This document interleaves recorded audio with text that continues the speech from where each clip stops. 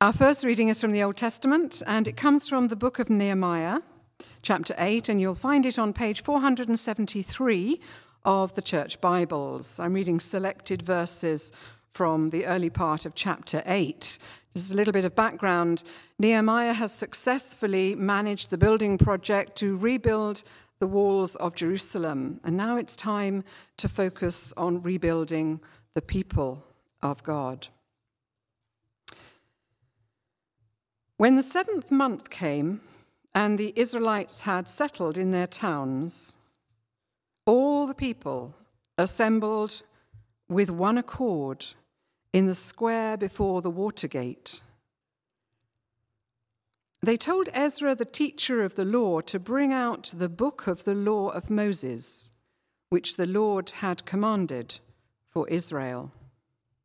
So on the first day of the 7th month, Ezra the priest brought the law before the assembly, which was made up of men and women, and all who were able to understand. He read it aloud from daybreak till noon, as he faced the square before the water gate in the presence of the men, women, and others who could understand. And all the people listened attentively to the book of the law. Ezra opened the book. All the people could see him because he was standing above them, and as he opened it, the people all stood up. Ezra praised the Lord, the great God, and all the people lifted their hands and responded, "Amen, Amen." Then they bowed down and worshipped the Lord with their faces to the ground. They read from the book of the law of God, making it clear and giving the meanings so that the people understood what was being read. Then Nehemiah the governor, Ezra the priest and teacher of the law, and the Levites who were instructing the people said to them all, "This day is holy to the Lord your God. Do not mourn or weep." For all the people had been weeping as they listened to the words of the law. And Nehemiah said, "Go and enjoy choice food and sweet drinks, and send some to those who have nothing prepared. This day is holy to our Lord. Do not grieve, for the joy of the Lord is your strength." Our second reading comes from the Gospel of Luke and is a beautifully parallel passage, for here we see someone else standing up to read the words of the prophet Isaiah. You'll find it in Luke chapter 4, beginning at verse 14 on page 973. Jesus returned to Galilee in the power of the Spirit, and news about him spread through the whole countryside. He was teaching in their synagogues, and everyone praised him.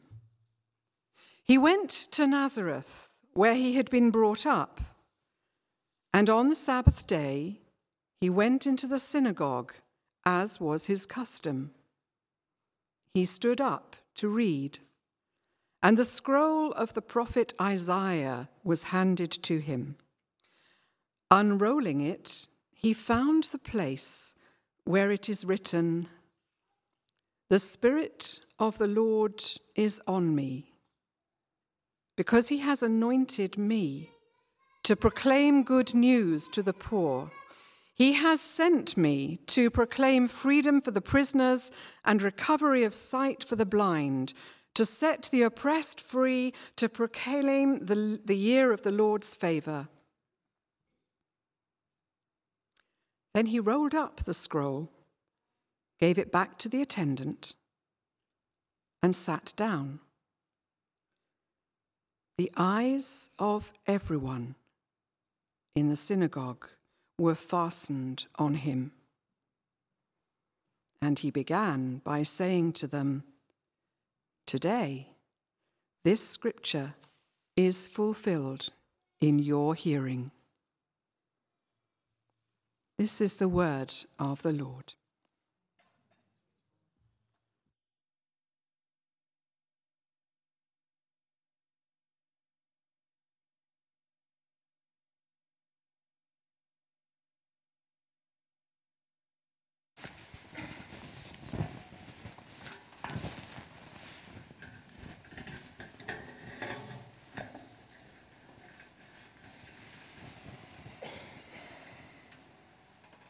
Loving God, all those words and thoughts that come from you, will you bless them and make them fruitful? And all those words and thoughts that come not from you, but from our own foolishness, will you forgive them? Amen. Up to this point in Luke's Gospel, we've only heard Jesus speak twice. The first time was when he was a 12-year-old boy, as you may remember, and he got left behind at the temple, and he spoke to his parents to explain what had happened. His second recorded words are to the devil when he was being tempted immediately after his baptism. So it's only now, as we get to the synagogue in Nazareth, that we hear Jesus giving what you might call his first public address.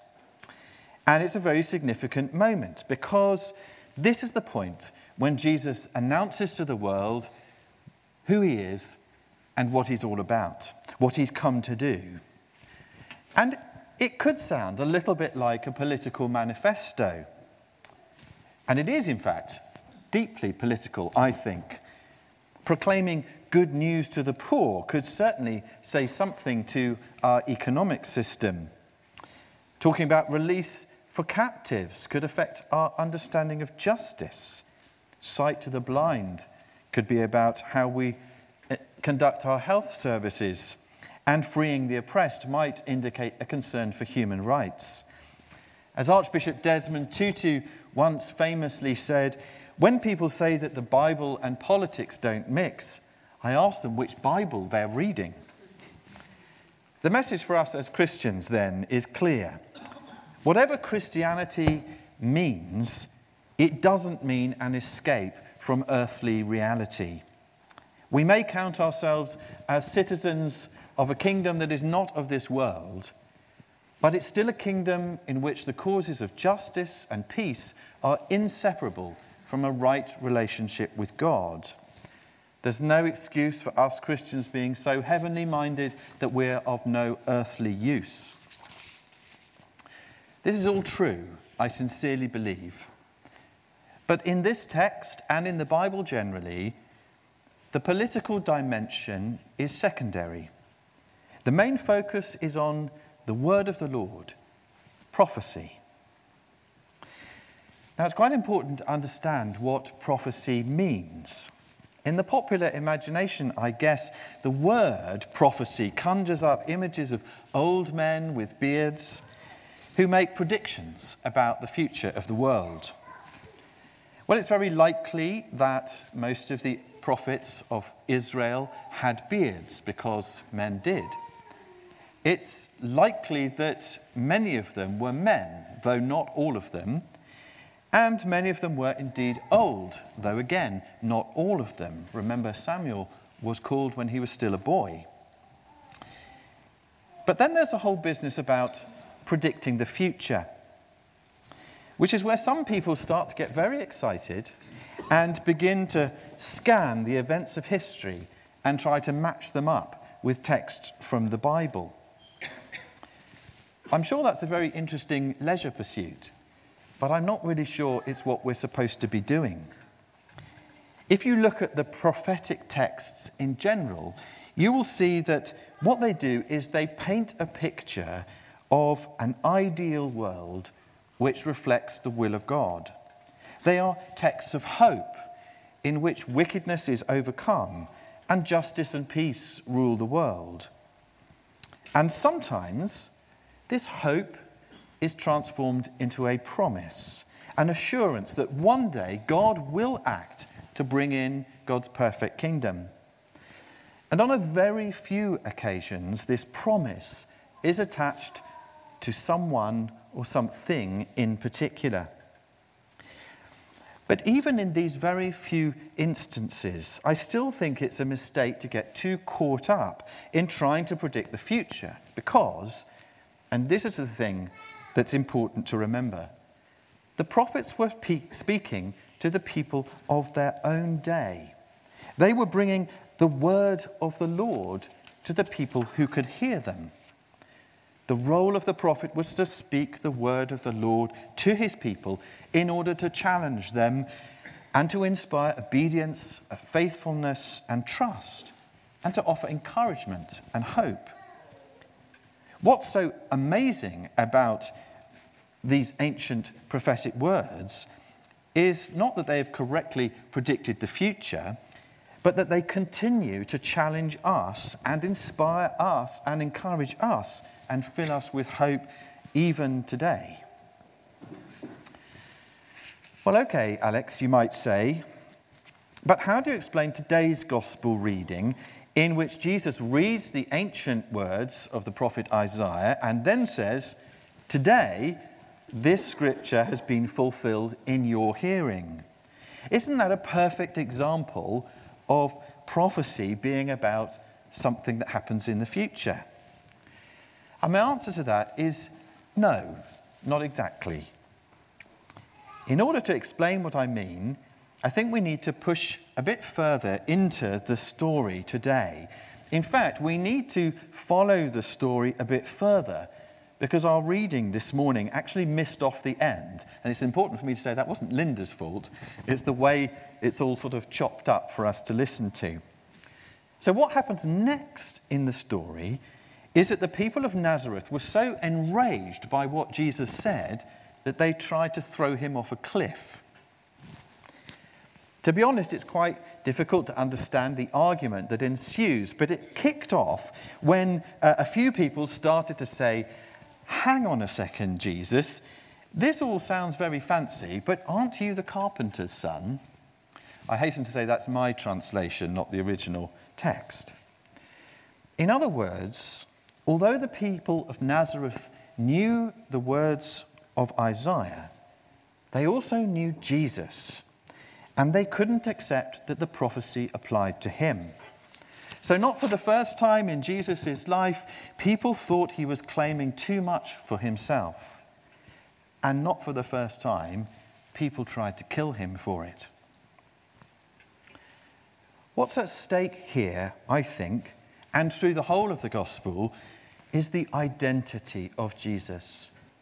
Who is he? Up to this point, there's been absolutely no doubt. The birth stories are very clear. He is the child of God. The story of his baptism ends with a heavenly pronouncement. This is my beloved Son. Even the devil in the wilderness knows who Jesus is. But from now onwards, the question of Jesus' true identity becomes contested and ends in a final charge which gets him killed, which is that he is a blasphemer, someone who claims to stand in the place of God. And this, I think, is what today's gospel is what's happening in today's gospel reading. The coming of Jesus is not just the moment in history when an ancient prediction comes to pass. Jesus is the one in whom all prophecy finds its fulfillment, because he is the one in whom all the goodness, mercy, and truth of God reside. The fulfillment of prophecy in Jesus is not about prediction, it's about identity. The word of the Lord isn't about him, it is him. In Jesus, you can't separate the word of God from the being of God. Or, as we might say, he is the living word of God. Well, we might very well say that, but it's a big claim, and it's not one that the people of Nazareth were prepared to accept, and many other people beside. And in fact, we see time and time again in the gospel story that the question of Jesus' true identity provokes conflict, even deadly conflict, as it nearly did that day in Nazareth, and as it really did on Calvary. So what I want to suggest to you and to me is that this is the question that the gospel puts to us today, and indeed every Sunday, and in fact every day of our lives. Who is Jesus? It's a question we all have to answer, and it is a question that will likely cause conflict. Certainly the conflict may sometimes be with other people, especially if we get too involved with being good news to the poor, bringing release to the captives, and so on. But the conflict will just as surely be within ourselves. Because in many and various ways, each one of us is poor, captive, blind, and oppressed. Though we may not always know it, and we may have got quite used to it. It's hard, isn't it, to acknowledge our need? It's hard to admit when we're trapped. It's hard to accept that our vision is flawed. It's not easy to accept that the shape of our lives has been molded by forces that are beyond our control. The prophets of old often made themselves very unpopular by calling for the reordering of the world in accordance with the Word of God. And again, the Gospels bear witness to the struggle that ensues when Jesus comes upon the scene and people find themselves exposed to the living Word of God.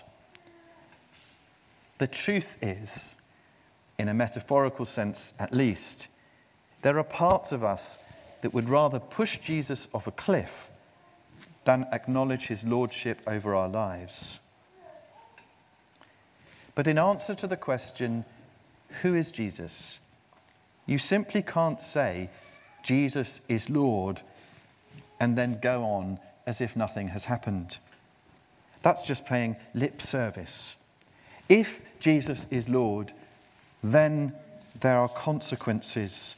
As we know from his visit to that synagogue in Nazareth, he has a manifesto, an agenda. And what he wants can't be separated from who he is. And if that alarms us, let's not forget what it is that Jesus wants. Good news for the poor, release for the captives, recovery of sight to the blind, freedom for the oppressed. As the prophet Isaiah said, Jesus comes among us to proclaim the year of the Lord's favour. If there is a struggle, then it's the birth pangs of a new creation. When I spoke earlier about the identity of Jesus, I said that he is the one in whom all the goodness, mercy, and truth of God reside. And that is absolutely true. But it isn't the whole truth. The whole truth is that Jesus is the one in whom all the goodness, mercy, and truth of God reside for us. Being for us is part of his identity too. He is both Lord and Saviour. And the word of the Lord that comes to us through him is a word of hope and challenge, and the promise of God's gracious love for us, both today and forever.